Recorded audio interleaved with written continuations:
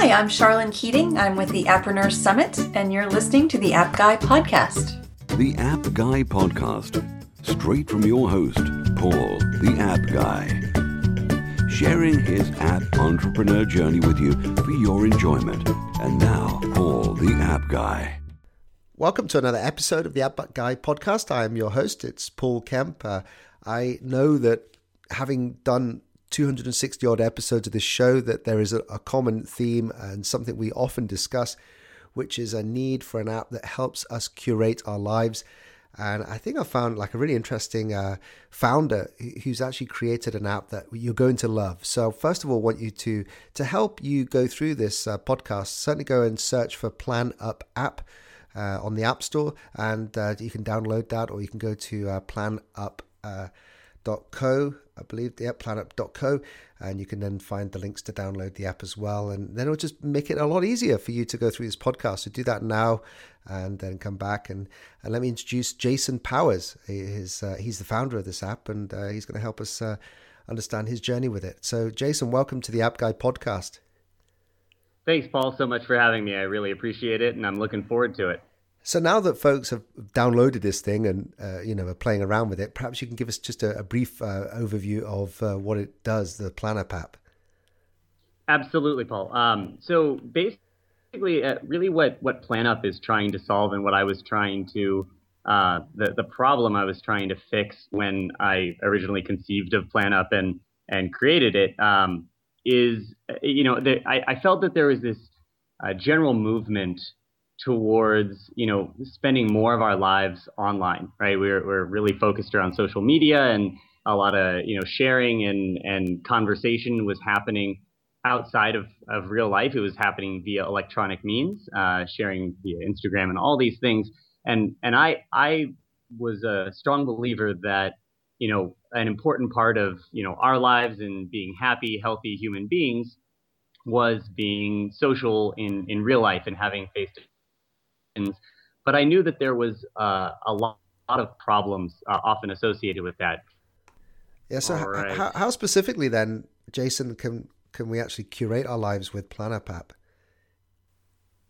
So the way that it works is it actually has twofold. There's sort of twofold functionality. The first piece of it is it helps people coordinate groups, social events and groups of friends together around specific events. So you can kind of think of that like almost like Evite. Evite has been around for lots of years, and you can invite your friends to a group, but it's like that on steroids and designed for mobile first, obviously. And so the real core of the functionality, in addition to being able to, as an event planner, be able to, invite a couple of people to a specific event with a start and a stop time, the real sort of secret sauce, or what's cool about what PlanUp does, is it adds location sharing, private group location sharing, to any event that you create. So you say, hey, we're meeting up for drinks on Friday night from 8 to 11.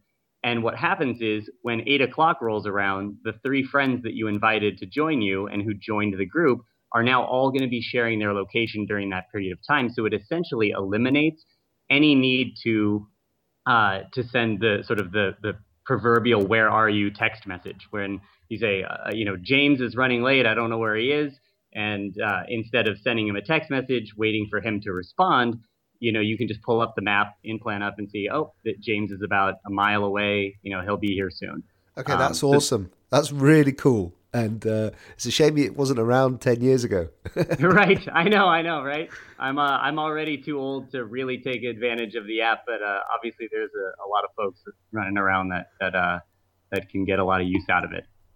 So, Jason, a lot of the listeners are always interested in the person behind the app, and I'd love to know a little bit more about you personally. And why did you create this app? Where did you come up with the idea, and how did you support yourself while you were building it?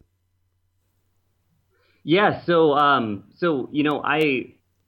I've always been I'll rewind a little bit further. So my background is actually not in technology. I've done a lot of different things, everything from, consulting to real estate investment. And really what happened was, I did grow up in California. I went to school in the Silicon Valley area and had always been surrounded by technology, always liked technology. And basically there was an opportunity. I saw this as a big opportunity because I consider myself to be a very social person. I'm kind of often the one making plans. And I was always frustrated by the fact that, I was trying to figure out where people were, or I was trying to, spending a lot of time and effort trying to coordinate these events with my close group of friends. And it just made things more difficult than it had to be. So I saw this as an opportunity and and thought through the design of the product from that perspective. Yeah, and how did you actually, start this whole thing? Is this your full-time, sort of go at your full-time jump into startups, or are you doing this on the side while you're holding down a full-time job? No, so I actually, when I decided I was going to go for it, I went all in and I quit my day job after I basically got the initial product specifications together. And, I've actually been at it for about 2 years now. And along the way, I've taken odd, consulting gigs here and there to try to pay the bills, while I was developing what is a 100% free app for consumers. Kind of swinging big for the fences and hoping that I can create something powerful enough to really make an impact on the market. Well, Jason, I have to say, first of all, I'm extremely, extremely inspired by your journey, and I know that everyone listening right now is getting really energized, because the biggest hurdle, I've been through this before as well, is to quit your job, and a lot of people don't even get to that point. I wondered if you could talk us through how you actually overcame that fear factor of going in that day, handing in your notice to your boss, and then realizing that you're on your own. How did you do it? Yeah, it was a pretty intense experience, and to be honest, I think that a lot of the the bravery, so to speak, came from the support that I had from my family and my fiance, and sort of the network of people that I had around me from school and professionally that all said, hey, we think you're onto something. I really like what you have conceived of here, and now is the time, right? You're not married yet, you don't have kids, so just go for it. And there was a lot of reassurance from that group of people that if it didn't work out, there would certainly be opportunities for me afterwards, and so it just that's kind of how it happened. I credit a lot to the folks that I had around me. So there you go. There's you're throwing down the gauntlet to every Appster tribe listening to this right now. Is have a think about your support, network. I know I had a lot of support from my family, my wife, and it was just so much easier to know that they're behind you, rather than the opposite. It makes the whole lot easier. But do you have any tips? I mean, you've gone through this now for 2 years. You're basically offering a free app. So I'm guessing that you are having to subsidize your income with some consulting gigs. Have you got any tips for anyone who wants to do the same? From the standpoint of finding the consulting gigs, or just about how to go about sort of getting things off the ground, or advice that I have for folks starting a new venture? Yeah. I mean, what do you think is most important? I mean, I'm thinking of how best to help anyone who is perhaps inspired by your story and wants to go and do the same thing. They're just about to quit their job. And, I mean, obviously it can be quite challenging to make, especially if you're going for it big. You're offering a free app, and I can imagine it's not producing a lot of income for you just yet. What would you suggest to anyone who's going to follow your same path? One of the things that I think is, and it's interestingly in my journey, it's something that hasn't happened either time around. But one of the things that I think is particularly important, and I would, unless it's absolutely impossible for the founder to do, one of the things I always suggest is, try to find someone to do it with. A co-founder can be just so invaluable, not only in the ideas that they bring or the work that they can do, but just in terms of having that emotional support sitting next to you day after day. I have worked for startups in the past where I wasn't the founder, but I was part of the founding team, and it's a night and day difference between sitting in a small office space or in your home office by yourself alone, day after day after day. It can wear on you, and I'm a pretty optimistic person by nature, and even I found times that were pretty dark and could really have used the support of someone sitting next to me, sort of in the weeds with me. Your support network outside of the co-founder is great, but they're not living it with you. So having that kind of support is huge. Yeah, I can imagine as well. It's not a particularly cheap place to live where you are, and is it wise to try and do this? I mean, I'm guessing it's a lot better to live in Silicon Valley, and because you're kind of in the heart of where all this stuff is happening. Do you feel you benefit from being, in the center of where all the action is? Interestingly, I thought that I would have, when I was setting out to go do this thing. It was part of what probably inspired me to kind of go after it. Is that I had moved here, I was living here, I was working here, and maybe drank the Kool-Aid a little bit, and that's what kind of inspired me to get kicking with it. And I thought that being here would be a great help, but I think what ended up happening in practice or in reality is that this is a very crowded market for startups, and so in addition to the cost of living being incredibly high, yes, all the VCs are here, but so are all the other startups, and I think we're kind of moving towards a more global economy. I think I just read an interesting fact that said one of the top VCs, the name's escaping me off the top of my head, but they made 26 investments last year, and only 5 of them were U.S. based. So that's a big shift in the way things are being done, and like you said, with the cost of living being so high here, and the competition for engineering talent being so high. You've got Yelp and Google offering guys coming out of college, tons of money to work for them with essentially no risk, and then you're asking a guy to come on board and join you as a co-founder for zero, basically equity and a hope. That's hard. So, I would encourage people not to be drawn in by the allure of Silicon Valley, and if you're in somewhere in Ohio, maybe try figuring out how to make it work from there. Yeah, I mean, this is a show that tries to bring a dose of reality to a lot of the, misinformation that is out there, because all we hear from Silicon Valley is the crazy startup, valuations from some of the big hits. But of course, I mean, that's only a very small, minute percentage of the overall market. And for every one win, there's probably thousands and thousands of losses.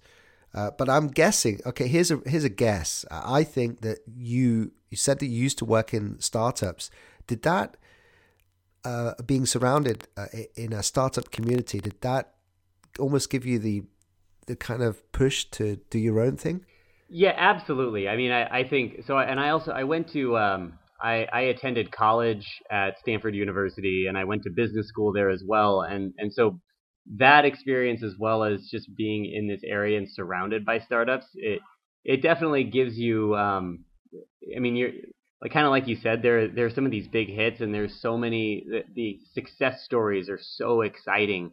And I think by nature I had a little bit of that entrepreneurial drive as well. But you surround yourself by all the success stories and all the excitement around building something new and impactful that's going to change the way people live their daily lives. And it's like I said, it's easy to drink the Kool-Aid. So Jason, I can think a very great way of helping some want to be app entrepreneurs out could be to talk through, the launch of your app, because we've gone through, you've quit your job, you've got this great idea, you're building it, you're iterating on it, but did you learn anything from the launch? One thing that's actually come up very recently is so when I launched my app, I just kind of, to be honest with you, I had spent all the money that I had allocated towards the effort towards development of the app and actually creating the actual thing itself. And I didn't leave anything or I didn't have anything left over when I was done for any kind of concerted marketing effort. And that's actually, to be quite frank, I think that's really hurt me, because I have a product that is pretty good in my personal opinion when I look around the marketplace, and it solves a real problem. But I have, I think I'm still hovering right around, I think 2,500 active users, and that's not that great for 2 years and tens of thousands of dollars invested in building something. So I think that not underestimating the value of marketing and even a clever marketing scheme. I just also read about there's a product called WeGo that has only been on the market for a handful of months, but they're using a very similar strategy to what Facebook used. It's college campuses only, and it's exclusive. So you actually can't get it until a certain number of people have signed up on your campus for it, and they're blowing up, right? And it's easy sometimes to underestimate the value of being clever or thoughtful about how you go about your release strategy, as opposed to just thinking, look, I built something great and I'm going to put it out there to the whole world and they're going to find out about it. That just doesn't happen. How funny would it be if you're sitting there presenting to some venture capitalists and you say, I've got a really good idea. I'm going to copy Facebook's marketing strategy and only roll this out on campus and make it exclusive and make sure that you'd be laughed off the pitch. Yeah, it's true. I laughed at it as well. I mean, a couple folks said, I think I had a couple of friends that said, hey, you should do that. And I almost was like, that's ridiculous. Like, I'm not going to do that. And, here we are a couple of years later, and someone is doing the same exact thing and they're winning. And I guess, like, for discovery then, it can be quite challenging.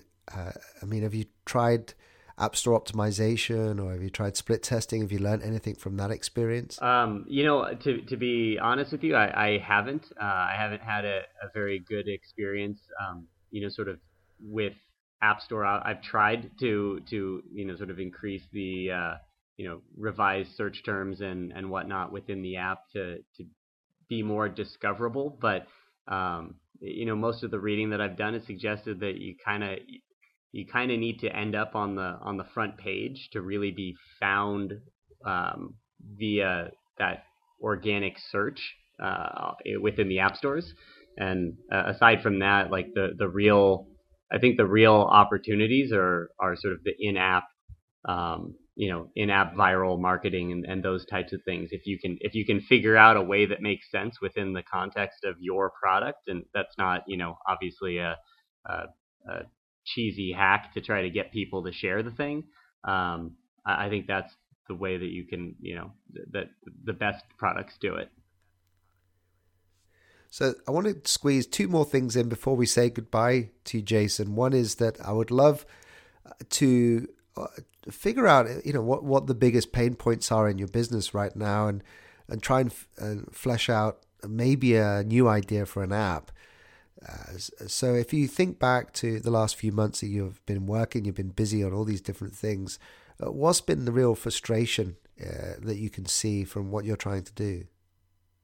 So my frustration, and it started all the way back when I kicked the thing off, and has lasted until now, has been, I was always looking for a technical co-founder, someone with a great sort of CTO type background that could really take ownership of a lot of the technical side of the business, because that's not my strong suit. I have a I kind of recognize where my skill set lies, and that wasn't it.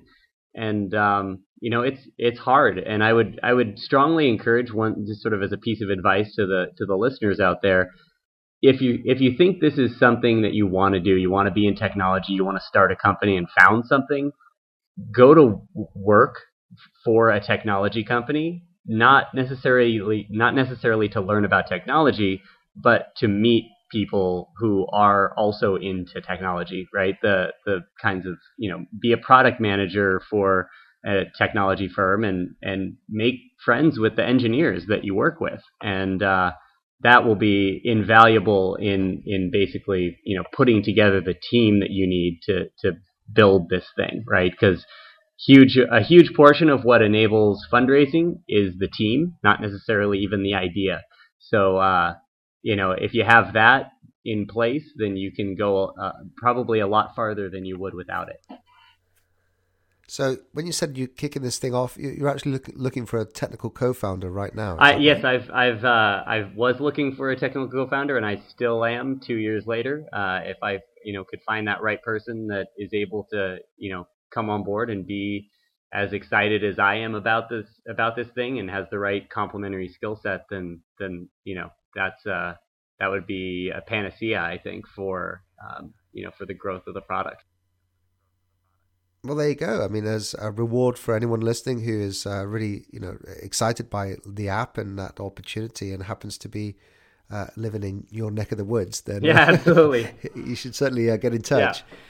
Yeah. So Jason, what about pulling out your phone and giving us one or two app recommendations? We love talking about apps, and it's called the App Guy Podcast after all. And I wondered if you could try and think of an app or two that would be great, maybe that we haven't come across before. Interesting. Let's see. I'm getting out my phone right now. Now, the great thing about this podcast is no guest ever knows that I'm going to be asking about apps, but they all have the phone within reach. So. Right. That's really funny. I'm the apps I use on a day-to-day basis are, I think, probably very mainstream and stuff you've already encountered before. So I'm not sure that I have anything truly insightful or new to offer, which is kind of sad for a guy. I spend all my time building my app, and I don't explore the rest of what's out there in the world.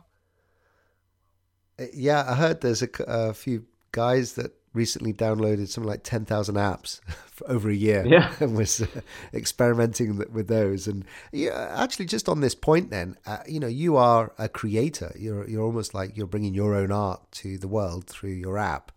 Do you think it changes the way you consume? Yes, I think it definitely does. I think I'm very, very critical of, and it's funny because I obviously experience, there's no software product out there that doesn't have bugs in it or things that are wrong, and I know that there's problems with my own app that I'm constantly pulling my hair out trying to fix.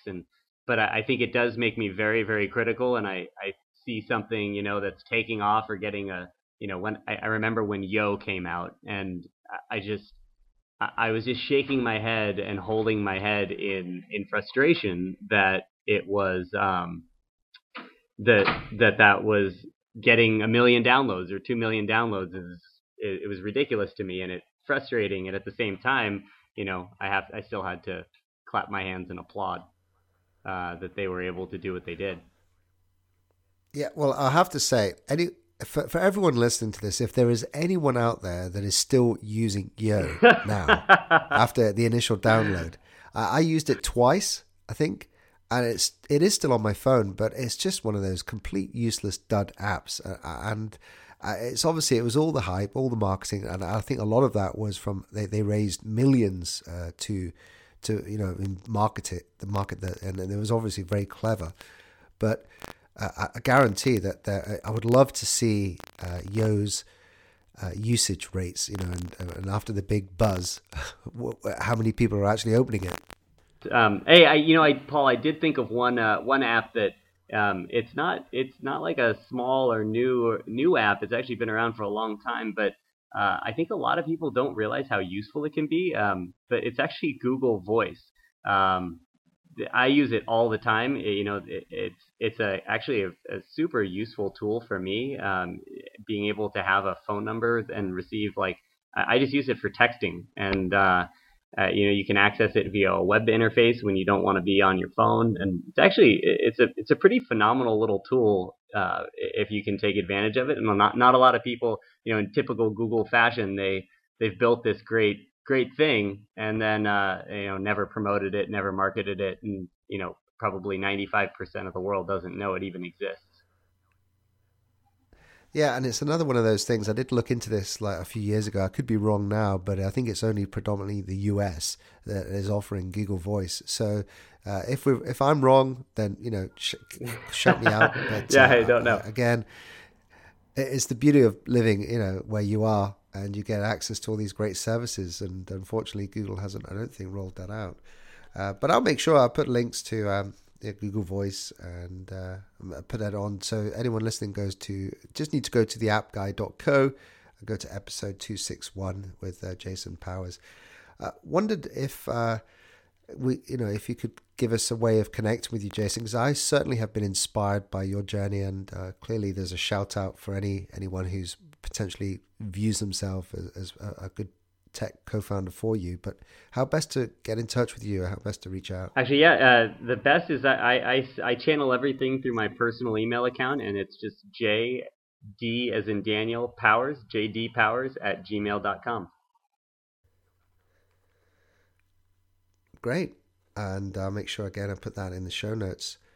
So Jason, do you think we covered everything you wanted to cover about your app and the story that you had with that? Have we missed anything out that's pertinent to your story? No, I think that pretty much covers it. I'd love, one of the things that I love more than anything else, and this goes out to the listeners, is, I love feedback. I think that's what makes products great. I had a vision, and I built towards that vision, but I'm not so proud to think that I on pass one or pass two have created the perfect product. And so if you think there is something to what I've put together with PlanUp, please don't hesitate to send feedback my way, and hopefully with the collective wisdom of the masses and the users, we can make this thing really, really great. Actually, Jason, just since you mentioned feedback, I could give a shout out to my sponsor, Asking Point, who have very cleverly incorporated the ability to get feedback within your app, so that you're trying to take away, some of the negative criticism from the app stores and the reviews to actually inbuilt in your app. So that's why I love talking about them, and they're a sponsor on this show. Excellent. Asking Point. Yeah, so Jason, thanks very much for joining us on the show, and all the best with everything. And let's really try our best as the listeners to get you another few thousand downloads. Oh, that'd be great, Paul. Thanks so much for having me. I really appreciate it.